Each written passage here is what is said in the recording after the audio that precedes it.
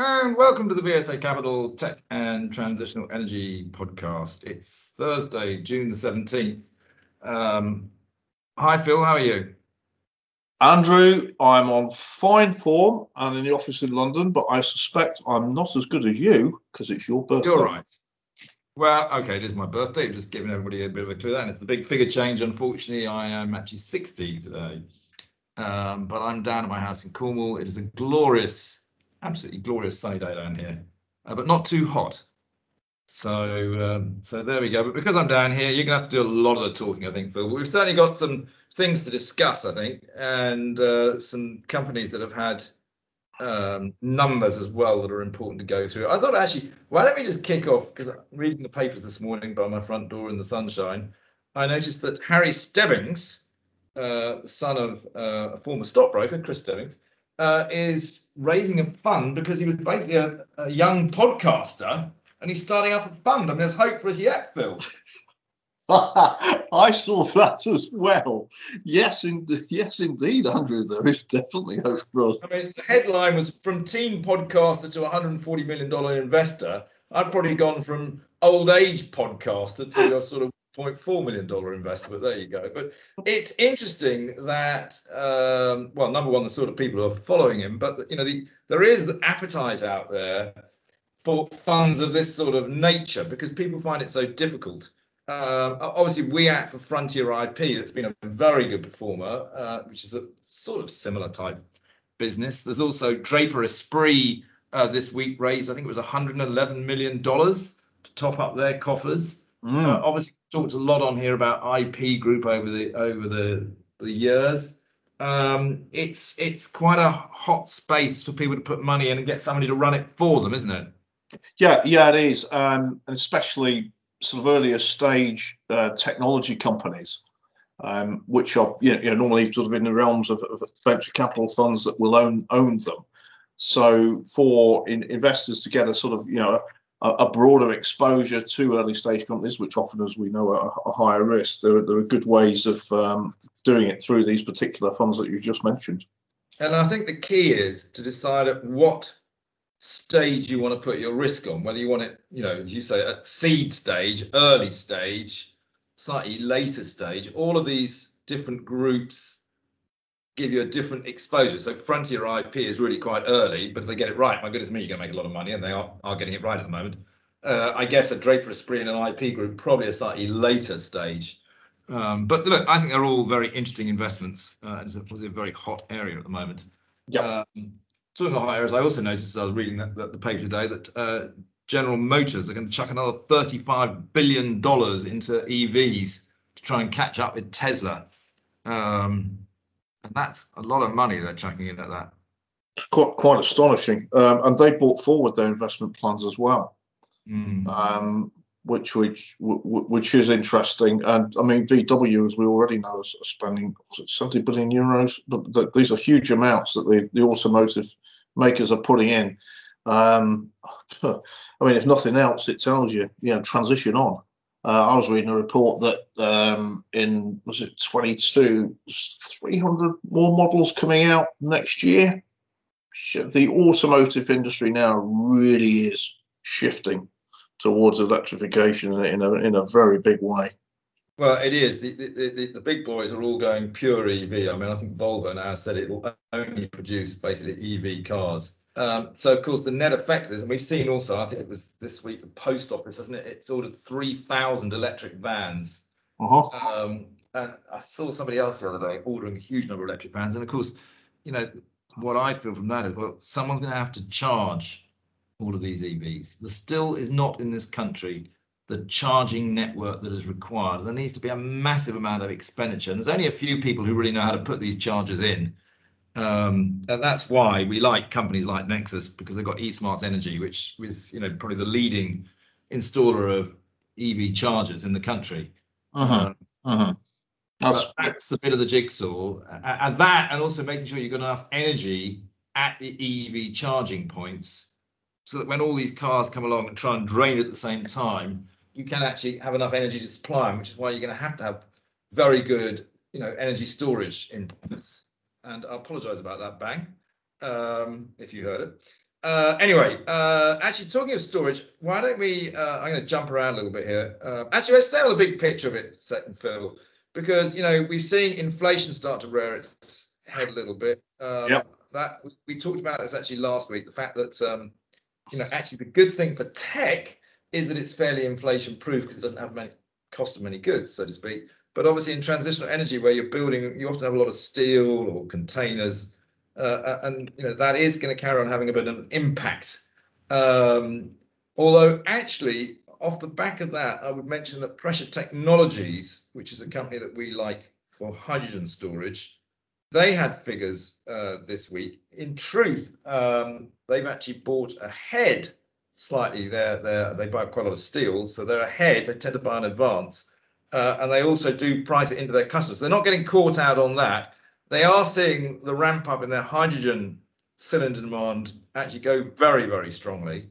The only area that they got a little bit caught out was in terms of they've got a banking facility, and as usual now, all the auditors, they put in a going concern warning. And basically, every company that reports now is a going concern because the auditors are so terrified of not giving one just in case that they automatically make people have it. And that worried a few people. It didn't worry me because actually, if you work it out, they've got enough cash in the balance sheet, they could actually pay off all their banking facilities overnight, but it would leave them in a stretched position. So it's pretty obvious that the banks are going to be quite happy. And actually, if you look at the growth of that hydrogen cylinder business, people should be buying the stock like no tomorrow, if you want my opinion.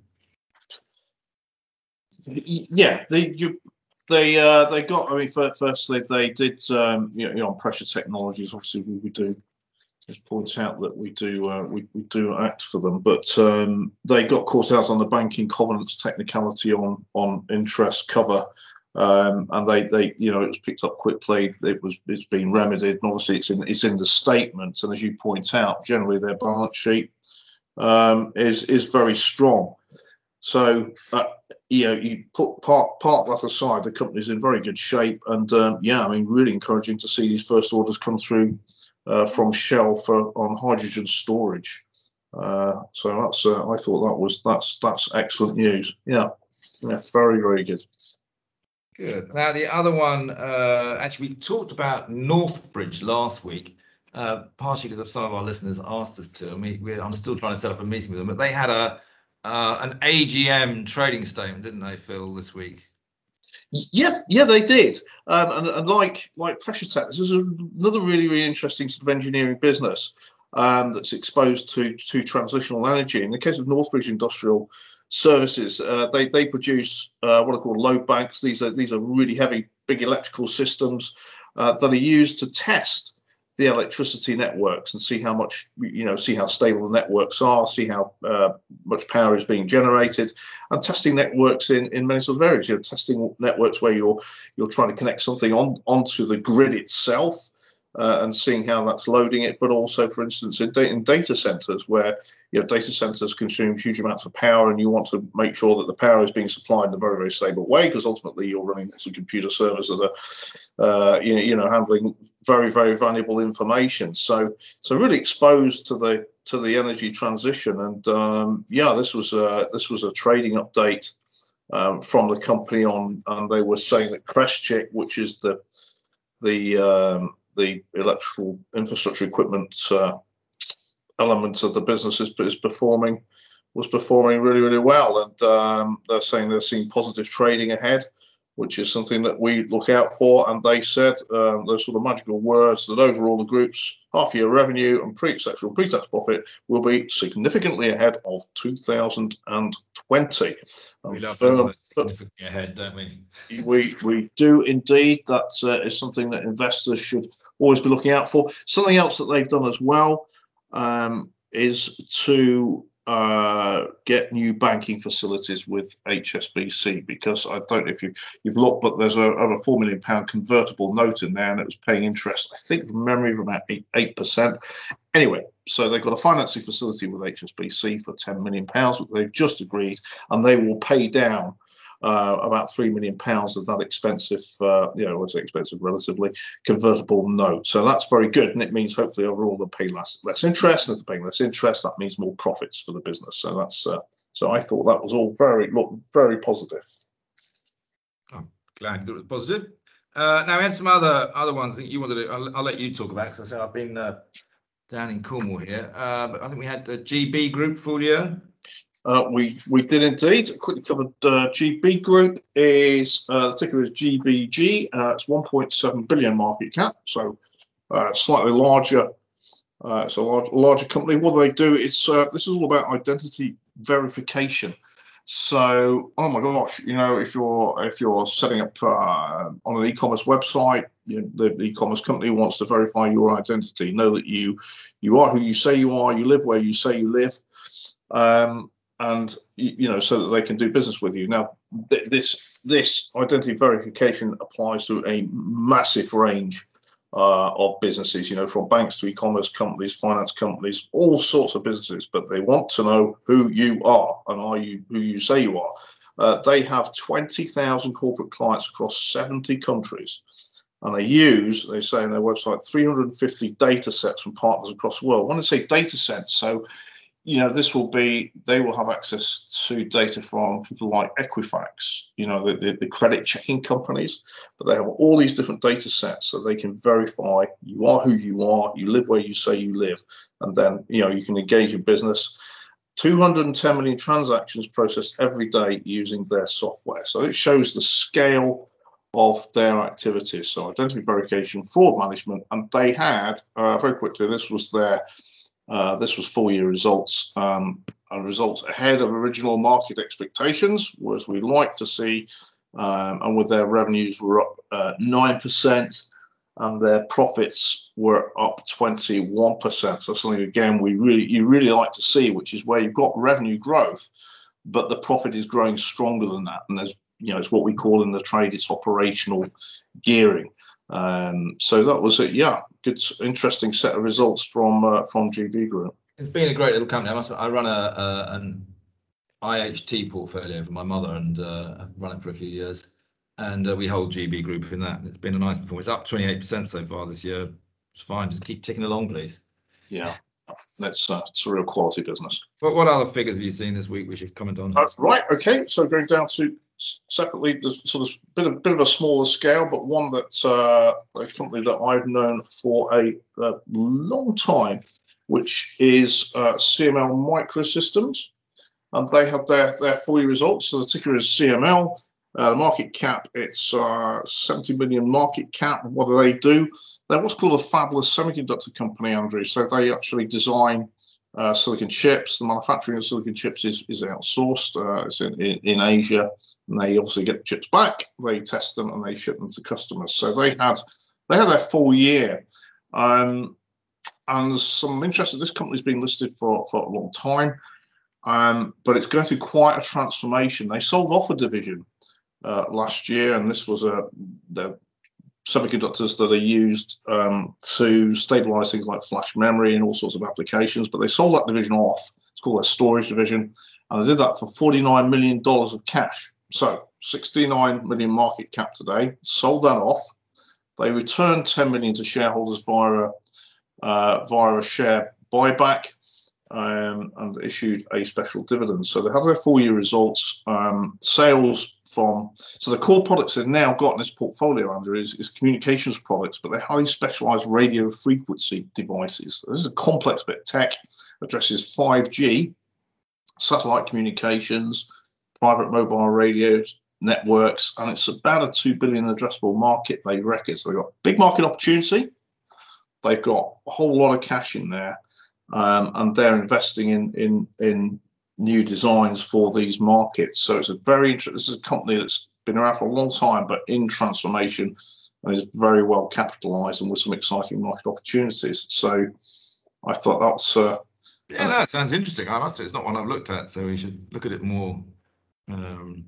Interesting.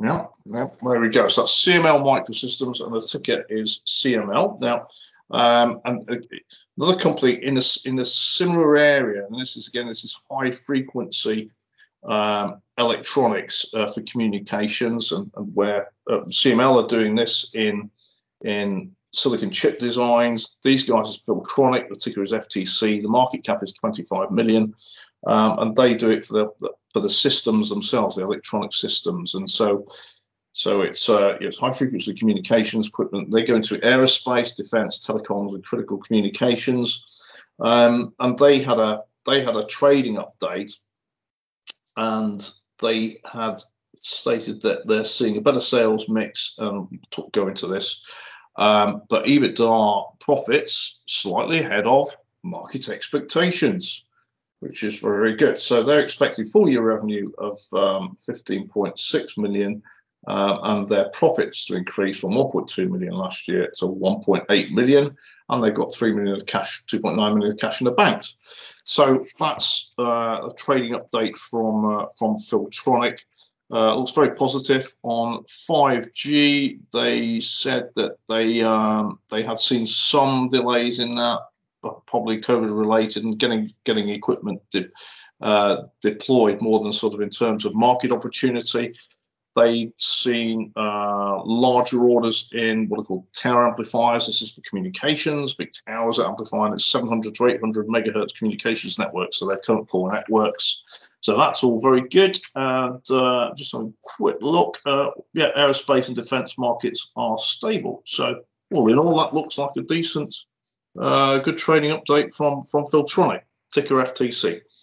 I mean, the whole sector is still going really well, isn't it? Actually, and again, as we just commented earlier on the macro picture, it doesn't really get hit by inflation. It's quite a good inflation-proof sector to put your money into.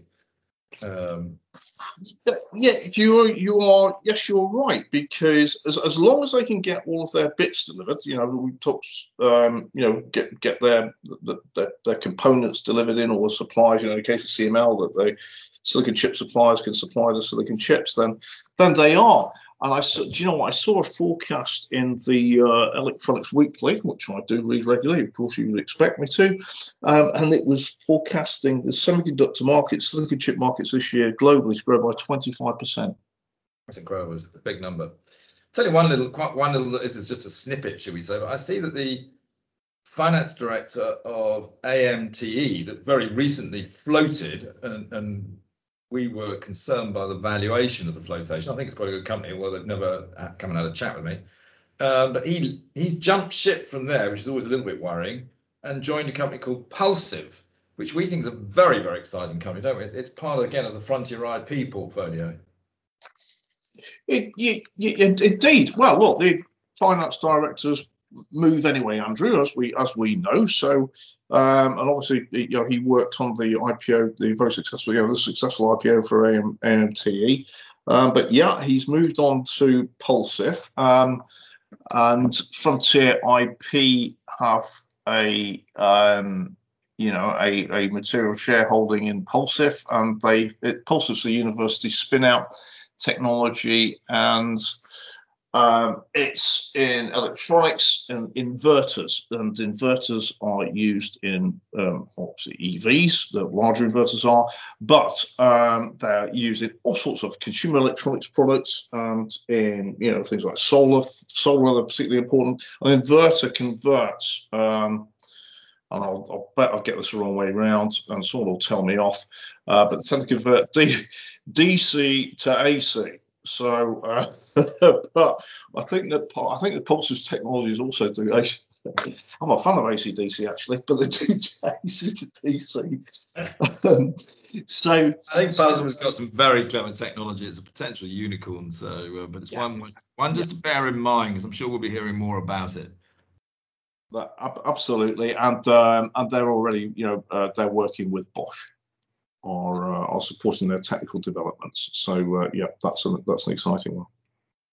Now, there's been, I think you were going to have a little chat about some of the things also going on in hydrogen, which are Rolls-Royce and their hydrogen planes and hydrogen Land Rovers and vehicles. What were you saying there, Phil? Well, Rolls-Royce is that one is on. They're looking at energy storage systems. So this is electric. This is electrified. Electrification of aircraft, and they've announced Rolls-Royce this week they're investing £80 million into energy storage tech for the electrification of aircraft, and they're creating 300 jobs. So hallelujah to them for doing that, because this is something that will come in time. The electrification of flight, and great to see this development actually happening in the UK. I thought that was really interesting. I mean, I don't know if you saw as well that Bristol-based Vertical Aerospace, which is a flying taxi company, they're developing flying taxis, planning to build 1,000 vertical takeoff aircraft, and they have listed a SPAC in the States, raising a considerable amount of money. So quite a lot of activity happening in this space and happening in the UK as well, which is super duper. And I probably see news items, Andrew, as well about the large multinational battery companies being courted now by the UK government. Yeah, I saw that actually in the newspaper. I was sitting in the sun. The potential to build sort of 3 gigafactories or something. Yes. Yes. So, it's all happening in the UK. It's good. It's very good news. What we need to be doing. So I guess the final one for me was it's Jaguar Land Rover. JLR are looking to do a prototype fuel cell version of the new Defender. So well done. That looks very interesting as well. Tell you what, new Defender looks very, very nice. I'll have to say I didn't get one of those, but they're doing a bit of investing in hydrogen. Well, they didn't say whose fuel cell. The trouble is, so many people. No, interesting. The partners named were UK-based Delta Motorsport, AVL, Morelli Automotive Systems, and the UK Battery Industrialisation Centre. So no, they didn't mention on the. They didn't make a lot of people out there playing in the space. It's a very competitive space, which is why we've always been a little bit cautious on fuel cell companies. I'll tell you the other thing as well, just again going back to a bit of macro, talking round to a few of the people I know, I believe that this, I don't know if people are aware of this, is a sort of a group of very high net worths who have been playing the smaller end of the AIM market in natural resources, technology, cannabis, a whole load of sort of things. There's sort of half a dozen of them that have, regularly put in, millions of pounds in some of these deals. I've been speaking to some, and others have told me the same thing, and that is that pretty much all of them now have sold out of almost every position, which is why some stocks seem to have come off, and you've never really quite understood why. And they're all basically now taking the entire summer off. Their view is, we've had an incredible 12 months. We've literally made millions and millions, and we just want to unwind our positions, take the summer off.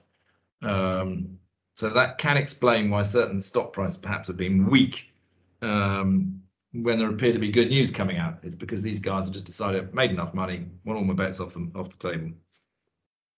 That's very interesting. Well, it all creates opportunity, doesn't it? Because I think when we come back in September, the opportunities will all start again. But I think it will be a quiet summer in that respect. But it explains some share price moves anyway. Yeah. Well, we're all in favour of a quiet summer, Andrew, and a bit of sunshine, as long as it doesn't get too hot. On that note, Phil, actually, have you got anything else you want to say? Because I might go off and have a birthday lunch. Go and enjoy it. All right, we'll reconvene next week. We will indeed. I look forward to it. Have a good birthday, Andrew.